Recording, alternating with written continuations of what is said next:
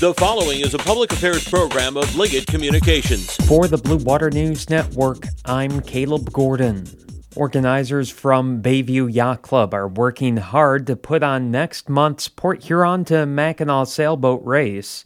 Race chairman Greg Thomas says participants again this year will see a few changes due to the pandemic. There's been a lot of twists and turns over the years. This year, for instance, we are not sailing the Cove Island course. That is our preferred course, but Pleasurecraft rules work for the Canadians right now is you're allowed to sail in Canadian waters if you're going from point A in the United States to point B in the United States, and that's the most direct route. Well, turning left at Cove Island is not the most direct route from Port Huron to Mackinac Island, so that is not available. So we're all going short course, which is a fantastic race course. It's just a little shorter. About 200 boats are registered for the race, which will begin Saturday, July 24th. This is the Blue Water Beat.